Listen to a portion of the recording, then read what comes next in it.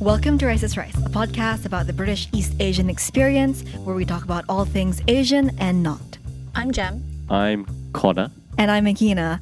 And I didn't before, but ever since getting with Connor, I regularly drink hot water in the mornings or when I'm not feeling well or just when I'm feeling a bit bloated. And I think it's more of an East Asian thing than... Because, like, we never did it. We don't, yeah. I don't Filipinos think so. generally don't do it.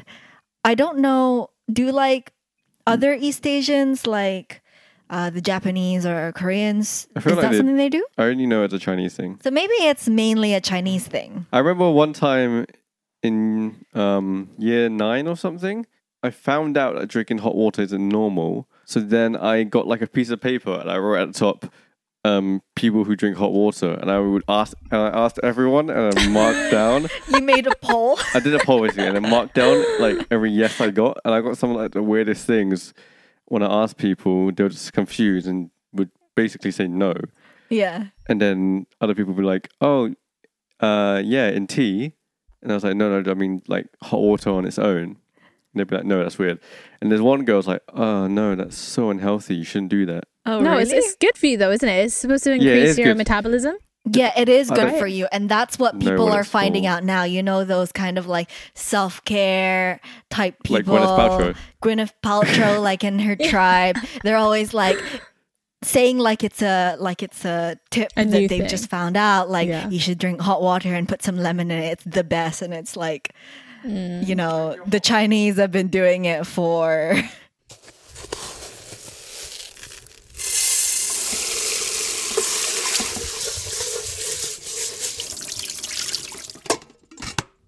This week, our episode is served with self-confidence and imposter syndrome. Jem, do you want to describe kind of what basically is imposter syndrome?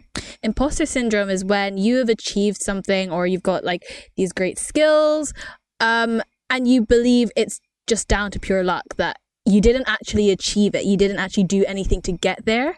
And so you have this kind of like view on yourself that you're a fraud and you're just making everyone perceive you as being this like great achiever or successful person, but you didn't actually do anything to get there. Have you guys heard of this before, kind of recently? Yeah, like I said, I mean, I only learned about it like this past year How did you learn about it?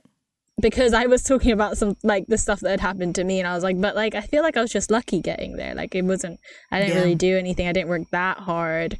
My friend was like, "Me, that's imposter syndrome." Like no, you did achieve that. You worked hard. You deserve every bit of achievement that you did. Like you don't like minimize like this achievement because you don't think you actually got it. And I didn't get it. To be honest, I didn't really understand, and I still now do it. Yeah. And I have to keep reminding myself that like, hey, no, that's just a really harmful way of thinking, and it's like you're lowering your self-confidence and like it's not a great mindset to have, and it's something we need to change. For sure. It's a Yeah. process.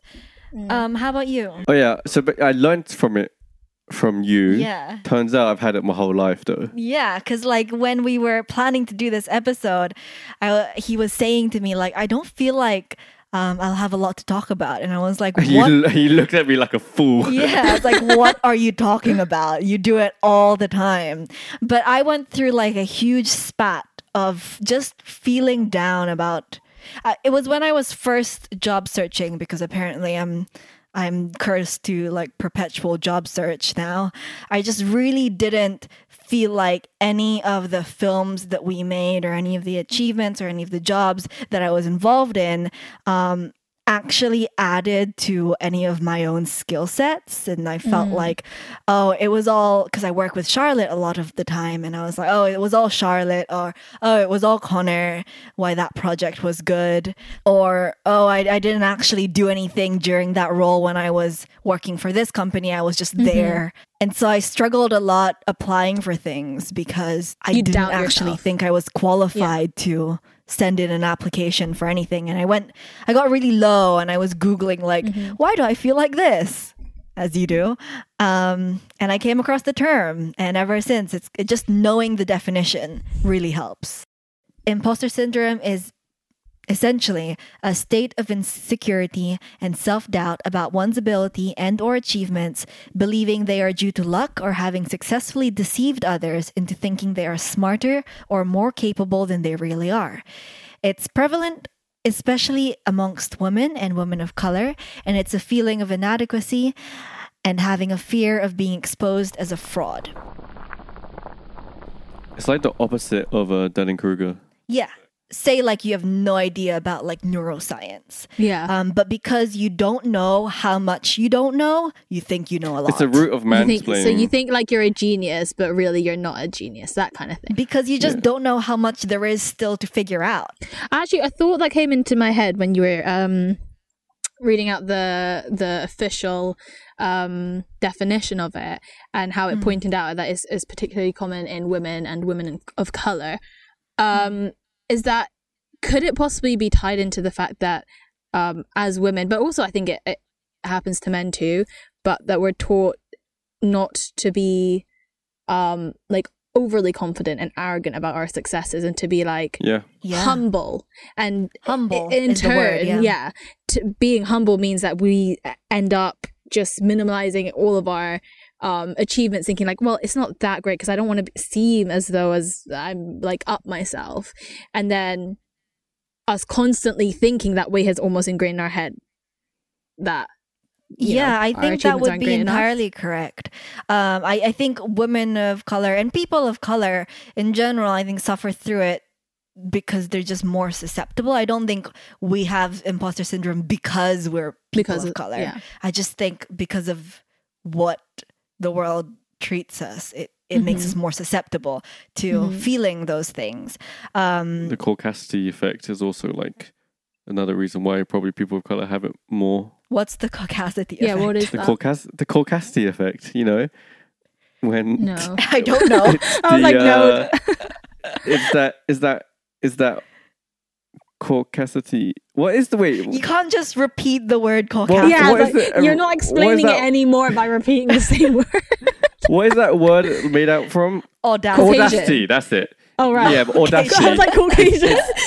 It's Caucasian. Yeah, it's Caucasian audacity. Okay. Yeah. So the caucasity effect is basically, people of color know this, but like it's that confidence, that false confidence that white people have, especially when they talk about your culture to you or other Asian cultures, but it can be also applied to other things as well. Just that in general, white man energy. That white man energy. That can also be applied to like day-to-day office life, especially if you work in an office. Office life, for sure. That is kind of also like probably a reason why. But I read when I was researching for this that 70% of people, general people, go through these feelings. 70, a lot of people. And because when they tested it, these two female psychologists tested it in their students first, and then they tested it in various groups, and they found that it appeared in most subgroups, women, men. But we should really talk about how we've come to do this episode, and we need to reference another podcast called Asian Boss Girl, ABG, and it's an Asian American podcast, and they talk about imposter syndrome in one of their episodes also, and they reference a article on the Muse that kind of lists the 5 types of imposter syndrome. So since they talked about it in terms of the Asian American perspective, we're going to do what we do on this podcast and talk about the British Asian perspective. So, number 1, the perfectionist. Perfectionism and imposter syndrome often go hand in hand.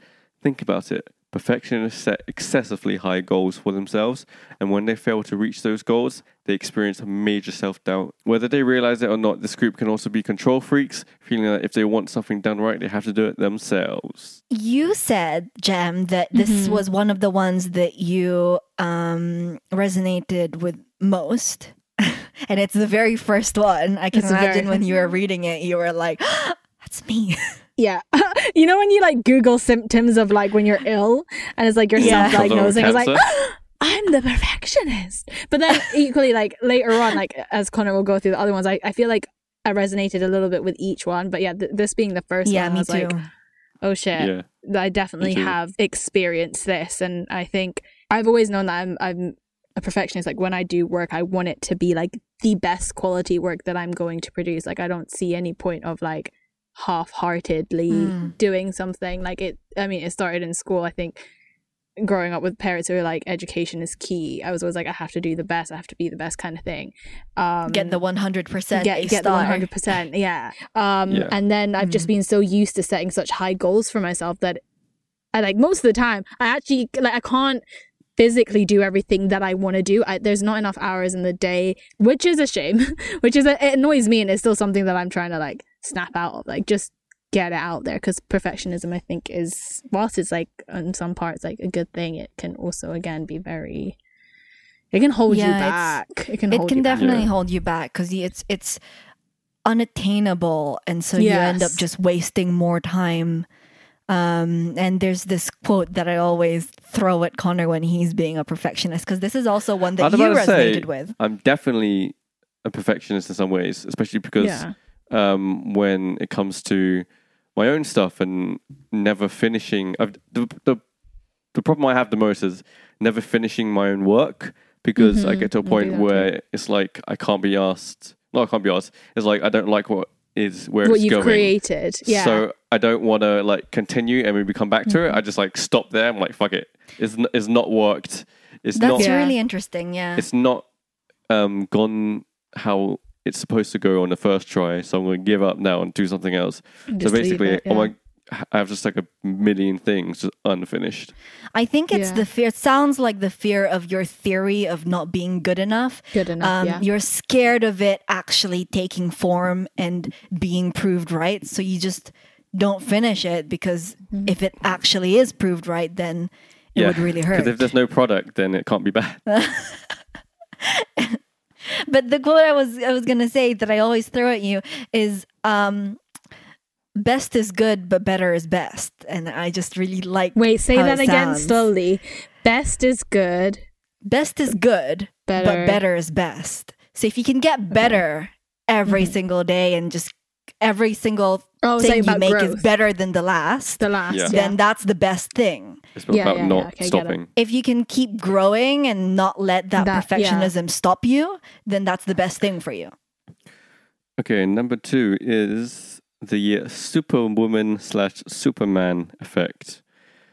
Since people who experience this phenomenon and convince they're phonies amongst real deal colleagues, they often push themselves to work harder and harder to measure up, but it is just a false cover-up for the insecurities and the work overload. Many harm not only their own mental health because of this, but also their relationships with others. Akina?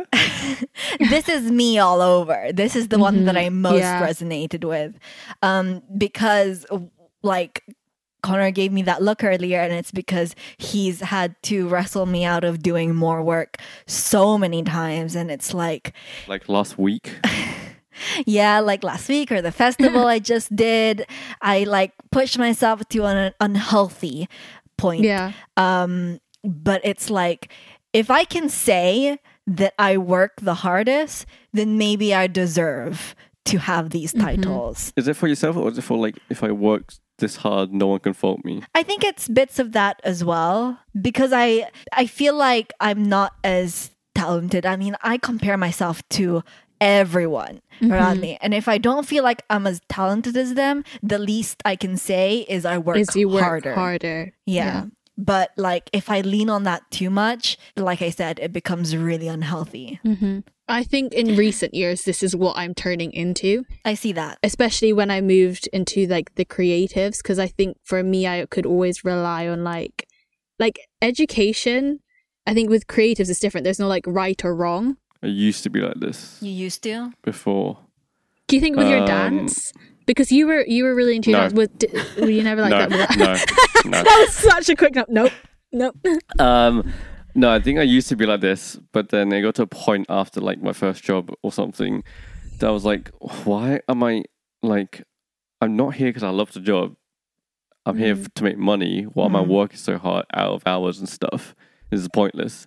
So after that point, I was like, fuck this, man. I'm going to do work for what I get paid for, because it's a job. And then like I read this really interesting thing online. This is when people weaponize imposter syndrome. Basically, this teacher online says this whole "do it for the kids" type mentality is really bad. Because at the end of the day, she's a teacher mainly because she needs money to survive on and to feed her family. But this whole "do it for the kids" mentality is like, oh yeah, shouldn't you just be doing this for the children instead of worrying about money, you selfish bitch? You know, because obviously teachers don't get the best salary for their support. I don't know about this country, but in other countries they had to pay their own pocket for supplies and stuff. So this is kind of like weaponizing that Superman type mentality, I guess. I want to quickly touch on the last part of that where it says like whether it's ever affected like your relationships. Has it affected? Because I know with me, this has affected my relationships a lot. So I want to know with you two, has that had a huge impact? I'd be really interested to hear what you think, because obviously I'm the one who does go through this Superwoman effect. Yes, so I think it'd be useful to hear from you. It does in a way that's because for me it's obvious that you're overworking yourself, and even if I'm like, oh, let's watch TV, let's chill out, you need to take a rest. Tell me this sounds familiar, Kina. I'm like, oh, we need to take a rest, you need to eat something. You're like, oh no, I'm fine. I ate a few hours ago, or it's fine, I have water, or it's fine, it's not even that hard, I'll just carry on.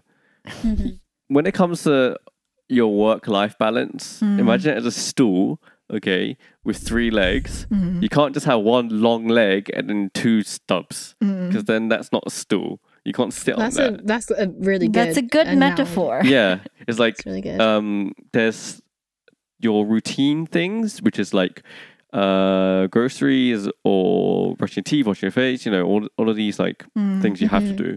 There's your necessary things, which are like your job, your I don't know, kids, working out, if you have kids, children, yeah.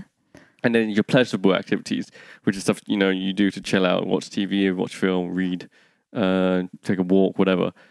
And she said, I was going on to her about how I'm not like, I don't have good life balance. And she just said, just think of it as a 3-leg stool and make sure all 3 of those legs are always the same length. Otherwise, you're just going to fall over. I really like that. It's good. I do feel bad for you when I go through moments like that, because you have to deal with... You don't feel bad when you tell me to shut up, though, do you? No, well, that's not my point. I feel bad after. Because I see how you have to like deal with it, yeah. breakdowns after I've pushed myself over the limit. That's the thing, yeah. Like, or just like it's like in the most my health breaking down. Yeah, it's like in the most compassionate way saying I told you so. Not like, I told you so, but like... Like I saw it, you can see it. It's like watching slow car crash, and you just kind of want to like look after them. Yeah. But they're not like listening. Yeah. It's hard. It's hard to realize you're doing it when you're doing it. Anyway, the next one, number 3, the natural genius. Oh, who's Jung? Is he the philosopher? Jung is the psychologist that wrote this type. Yeah. Jung says people with this competence type believe that they are a natural genius. As such, they judge their competence based on ease and speed as opposed to their efforts. In other words, if they take a long time to master something, they feel shame. I will start off saying that I was like this when I was younger, because I was pretty... I think you're like this now. Am I? Oh, okay. Oh yeah, because literally the perfectionist stuff I was saying, when I'm doing something and it's not working straight away, then Yeah. So it's I think it goes hand in hand with the perfectionist thing. Yeah, I think this one this was definitely maybe the thing that affected me the most when I was younger, and it still has its implications now. Because like we mentioned earlier, I did very well in school. I was always straight A's, straight A stars for the most, and so I was like the high achiever, and I relied on the fact that like I never really revised for exams. I just seemed to, naturally just got it. Naturally just was able to remember the information. I hated you for that when we were kids. I remember you said like, I hate you. And I was like... I am not a naturally smart person at all. Like I really have to study for it. That's And the thing, because so, even my like, parents yeah. say that. Because the difference between me and my younger sister Alex is that my parents said to me that you are naturally clever, and your little sister, she has to study more. And they were saying that if I just had the same work ethic that she had, I'd be an even better person. So like I've always had that in my Yeah. head. I was like, I think this is I'm the like same thing naturally with me. clever. But then when it got down to then if I like started struggling, like after when I got to uni and I started struggling in remembering things, or like law was so fucking difficult. Yeah. And I I think, wasn't though- getting as high grades as like I used to be. I thought, well, I peaked in school. I'm getting dumber and dumber. I'm not going to achieve anything. I'm not going to be the best in class. And Yeah. at the beginning, it really, like, I was stressed out by the thought of it because I've never experienced not being on top. Being this like natural, just when you're just naturally clever at things, you don't develop a good work ethic. Yeah. Because I've noticed that just now on this podcast, I had an Live. epiphany that I was like, is that why I don't have a great work ethic when it comes to stuff I don't like doing? Because You have to work harder at it, right? Yeah, because I'm naturally Yeah. clever. So I'm like, oh, I don't get it. It's fine. I'll just get something else later. I'm like, I can't be asked to do it. But people Yeah. like you and Jerry, who are just constantly study and get better type, you know that's how that works. Even though like I know that's how that works, but I'm like at the same time. But We've what's the developed point? like a 'Cause I can- laziness because Yeah, we've it's been like a able to laziness rely to learning. on our natural like Wow, cleverness. that's really interesting how that harms you. I think this sounds like the most harmful, not harmful, but this one seems like the one that holds you back the most. Yeah, I think so. This is the one that I identify with, like one of the ones I identify with least. But I do see myself doing it when I'm too afraid to say I don't know, or at school or in the workplace. Google would be my best friend, because it's like, why would I admit to not knowing when I can just Google it and pretend I knew all along? Yeah. And I think that hurts you, because like you miss out a lot of the stuff that your boss or your teacher could have taught you about it even Yeah. better than Google would have. Exactly, yeah. And this is one of the things I'm trying to get over. I'm trying to be okay with saying like I actually don't know what that means. Yeah. That's the thing. I have such a fear of like being perceived as dumb that like Yeah. even with my work now, if I get given a brief, and I actually spoke about this with my boss, we do like these catch ups on like how can you improve? And one of the things I always talk to him about is that I need to get better at asking for help, because Yeah. sometimes things are given to me and I literally am looking at it like I don't know like what the fuck I'm supposed to do with this, but I'm not going to ask anyone for help because I need to prove Then my place people here. would know. Yeah, and other people will know I that don't- like I don't deserve my place here. I don't think I have a problem asking for help, but I think I have a problem in this category as making bad things and like the shame that comes with that, right? And not being able to do it. And like the best thing I heard, I think it's from some filmmaker, but basically he said, just make shit, not just make shit, but make shit, like shit things. I told you that. I think I got it. I think I got it from a filmmaker, to be Yeah, fair. I don't think you told me that. But I told you about the filmmaker that said that. But yeah, so so the piece of advice is just to make shit things. Like obviously not on a workplace, because obviously it's, you're getting paid for that. But like for your own creative endeavors, don't worry too much about what you're gonna make right now as being really good. Just if it's shit, continue on and finish it through, because how are you supposed to improve basically if you don't make shit things? You don't know what's good. Yes. That ties into your perfectionism that you said earlier, that Yeah, you will Yeah. start these something two and you're like, I'm not going to finish it. So they tie yeah, into these each two other are quite very, well. very, very like intertwined as Mm-hmm. aspects. Interesting. And I think that's why both of What's us, the- when before this meeting, we were like, I said natural genius and perfectionist was mine, and it's the same with you. Yeah, And it is because they pretty much tie it. together really well. Yeah. Number 4, the soloist. Sufferers who feel as though asking for help reveals their phonies and what Young calls soloists. It's okay to be independent, but not to an extent that you refuse assistance so that you can prove your worth. Yeah. I think that's the point that I raised earlier of not asking for help or saying you don't know when you actually don't know. I think this is similar-ish to the one before in terms of when I just said that I struggle asking for help. But what I don't have a problem with is if someone offers me their help, I'm like, okay.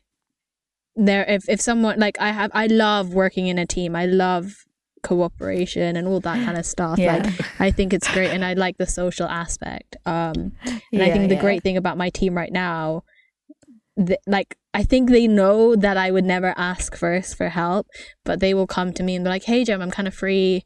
Do you need help with anything? Or you're working on this project," and then because they opened it, I'm like, actually, yeah, this you do with a little bit of help there, and it doesn't make me feel as like dumb. I know that's probably more of an ego thing. Numero 5. It's 5, right? Yeah. Okay. The expert. Experts measure their competence based on what and how much they know or can do.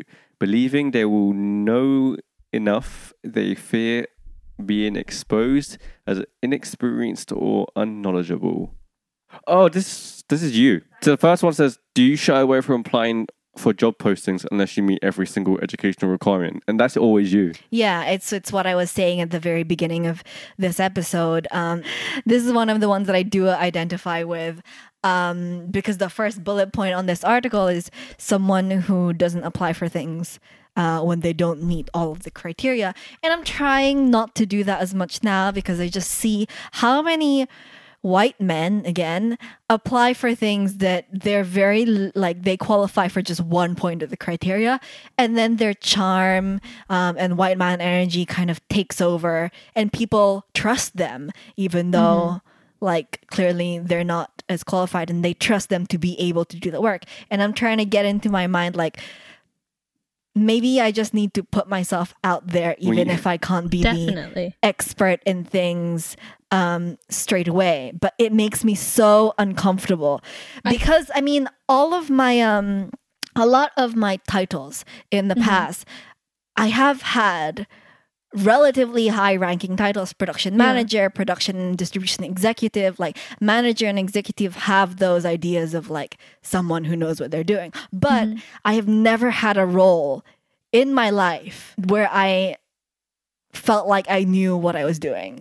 I have always not known what I was doing, but I couldn't let them smell that in me. I always had to be they need to feel like I know what I'm doing, so I put on this kind of mask. Yeah, I think you've always done this. I think friends and loved ones are more able to spot this out. But I think you really, really, really underestimate yourself, because I'm not even here trying to rave about you, but I have always had this huge, and I've always said this to you, that I've always had this huge admiration for you and how hardworking you are, but you don't realize your talents, your work ethic. I would never be able to do half the things that you get done, and you do it all really well. And I guess that is again, is part of the imposter syndrome. And I think so. You saying that you shy away from applying to job postings. I've never really had that problem. I kind of see that oh yeah, I'm probably unqualified for this, but I'm going to apply for this anyway, and as long as I get an interview, I think I could talk myself into it. But I think that's the mindset that I really like. Huh? You have that. Everyone has a white voice, but you have that white man energy inside How do you as well. get that? I need to I don't know. I think my parents have just always said that put your mind to it, you'll be able to do it. And they've always said to me, because I'm quite personable, if you get into the room, you could probably chat shit enough to get the job. And I feel that's how I got a lot of what Do you know what I've your problem is? What's my problem? With job things, you apply for jobs that your experience matches it, but you don't think about your skill set and then what your skill set can apply to that. Because you could totally get the great jobs because you have such a wide skill set, and you don't also think work about the ethic. future. Yeah, you don't think about what you can possibly do. You think only about what you have done, and then basically doing the same thing again for someone else. Yeah, like I know that now because I've sat through so many interviews where at the end they'd be like, you know, you're overqualified, right? And I'm like, just give me the job. Like, it's fine. But then now we move on to the conclusional Yeah. paragraph about how this affects specifically the BC community. So, how does imposter syndrome kind of manifest itself specifically in our communities? I was thinking about this earlier and I have 2 ideas that I noted down. Do you guys have any ideas or like memories of how it kind of manifested in yourselves? Yes, I think it's a major thing for, I'm going to say East Asian, because I'm pretty confident that East Japanese, Korean, and Chinese work ethics are pretty similar.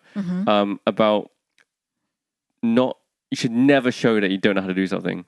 And it's like shameful, and you should always make sure you know what you're doing.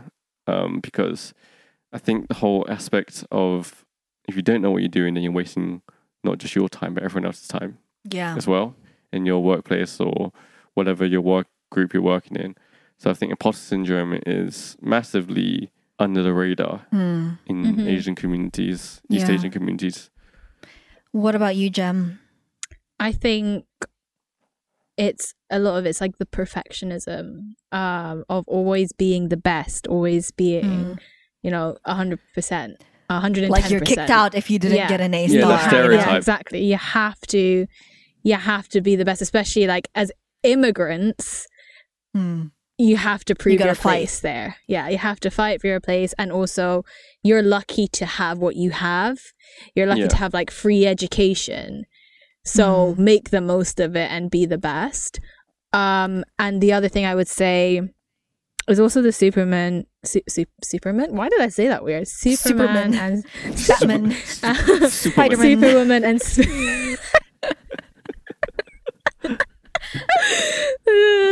the Superwoman and the Superman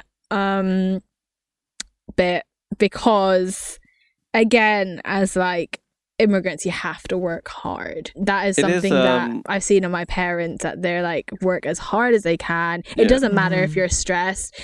At the end of the day, you have to keep working. And if and I've seen this with other Filipino families. I mean, I can only really speak for Filipino families. It's the only thing I've seen. But if money isn't coming in, then you'll find other ways to make money. And it doesn't matter how tired you are, you have to keep working.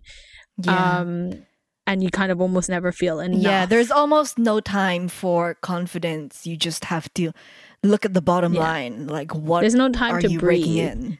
Yeah, and there's also, and I think that's why like mental health is also like kind of put on a back burner. You have no time to think about like, do I feel okay about this? I think I'm not going to blame parents' generation or people's parents in general for causing this, because no one says stuff to you hoping down the line it's going to cause you to have imposter syndrome in the future.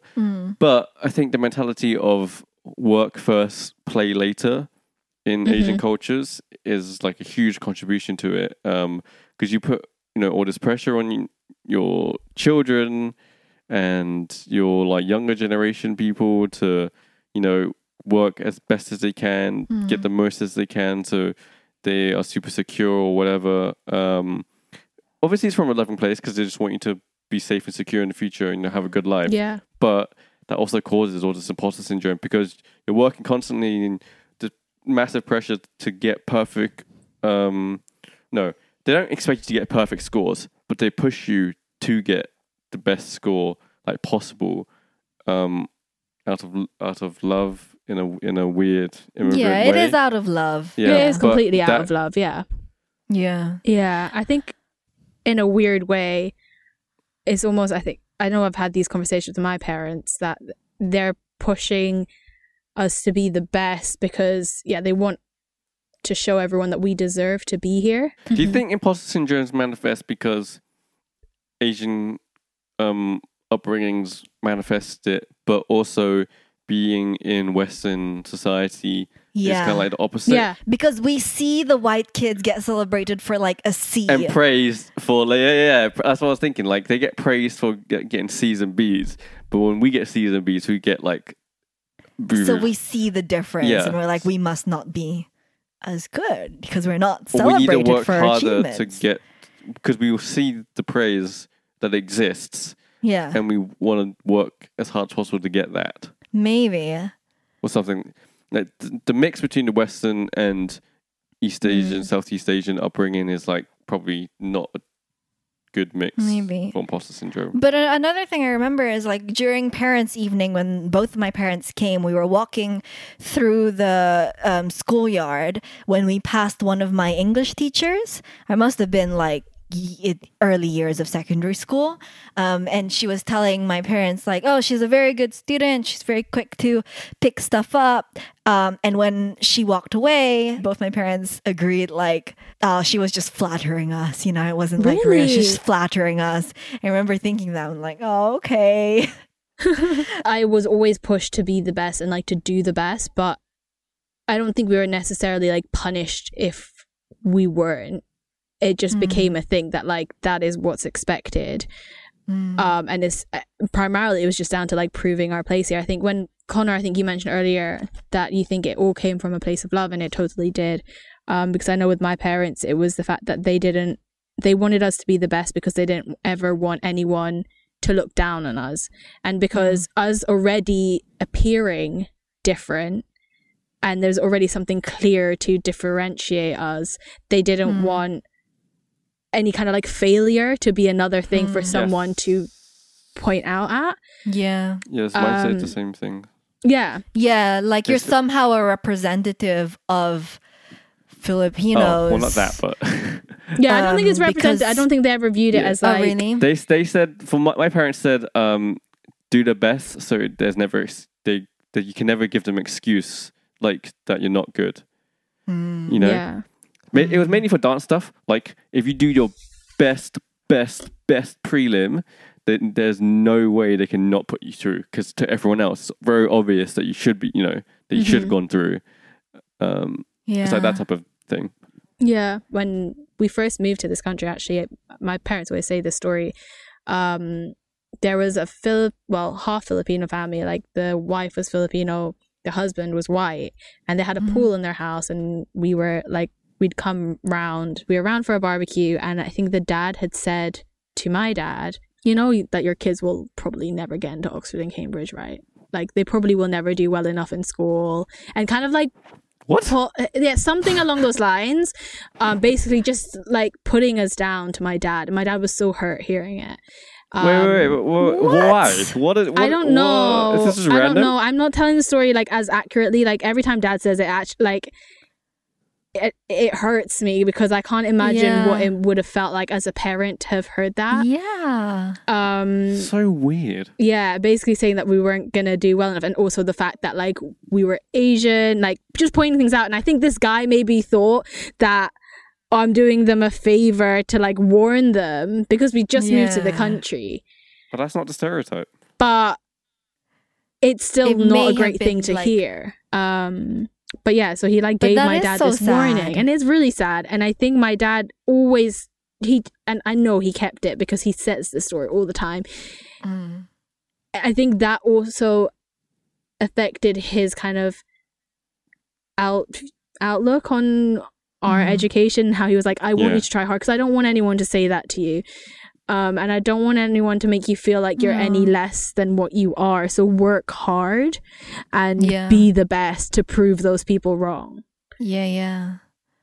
And it's really sad. It's really, really It is sad. upsetting, and it does make sense. Like we feel like we always have to earn, like you said, And respect. the respect and then Yeah, exactly. the right to be in these spaces. Oh, and also the whole thing about Asians not showing off, like not being like loudmouth. You know, about like I can do this, I can do that. Like you're supposed to be humble. Yeah, Yeah. Like, Asians are supposed to be we like mentioned humble. earlier. That is yeah. also like another massive thing that affects I think imposter so. syndrome.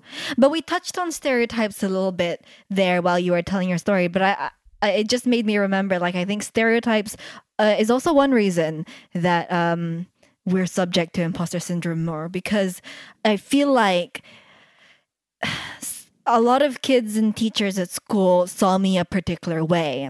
The quiet girl, smart girl, because I was Asian. And I felt, because I'm not naturally smart, but because they said those things about me and I acutely knew that it was wrong, I had this view like, well, clearly I can put on some kind of appearance for other people to be convinced that I am like that. Yeah. So when I achieve things, maybe I'm doing the same thing. Maybe it's not real. That's just their perception of me. I'm not actually smart like they say I am, or I'm not actually. So like a literal imposter syndrome. Like a these literal imposter syndrome because of the stereotypes that are put on you that you know are wrong. So you're like, you're trying to live up to a racist view. Yeah. if they live up to can, if they can put these things on me, then I don't know. Maybe like I can fool them into doing Like you're other like things. because you're not the stereotype, you get really self-conscious that you're not the stereotype. And yeah. okay, Does that make sense? I Yeah. understand it. I don't think I ever felt it though. Let's not end on a downer though. Let's not end on a downer. Do you guys have any things to share with the people listening on how you've been trying to combat these feelings of imposter syndrome? Because even though it has the word syndrome in it, it's not actually like a mental illness or a fault on our part. feeling. It's a feeling, and we can work our way past feelings.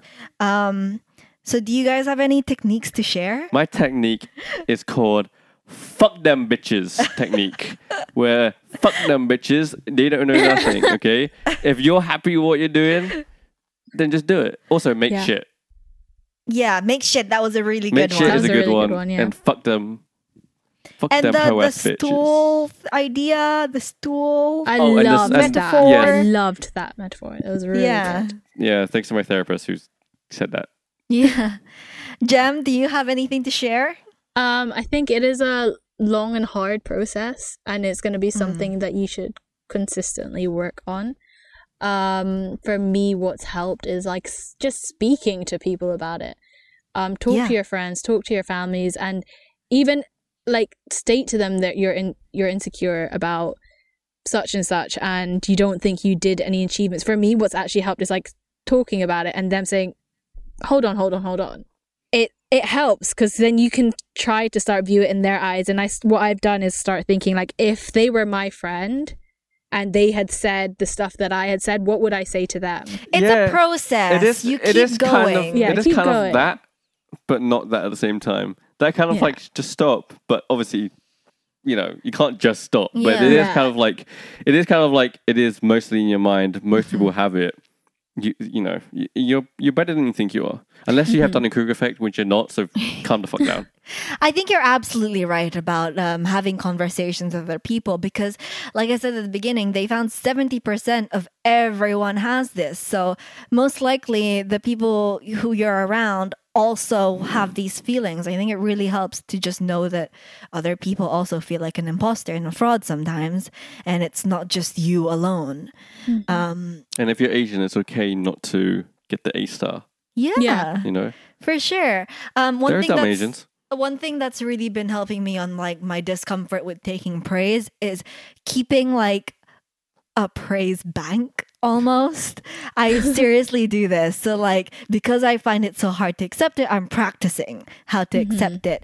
And whenever I get these thoughts like, oh, I'm a fraud, I'm not actually all of these things, I don't actually have all of these skills, I look at my praise bank of like just screenshots.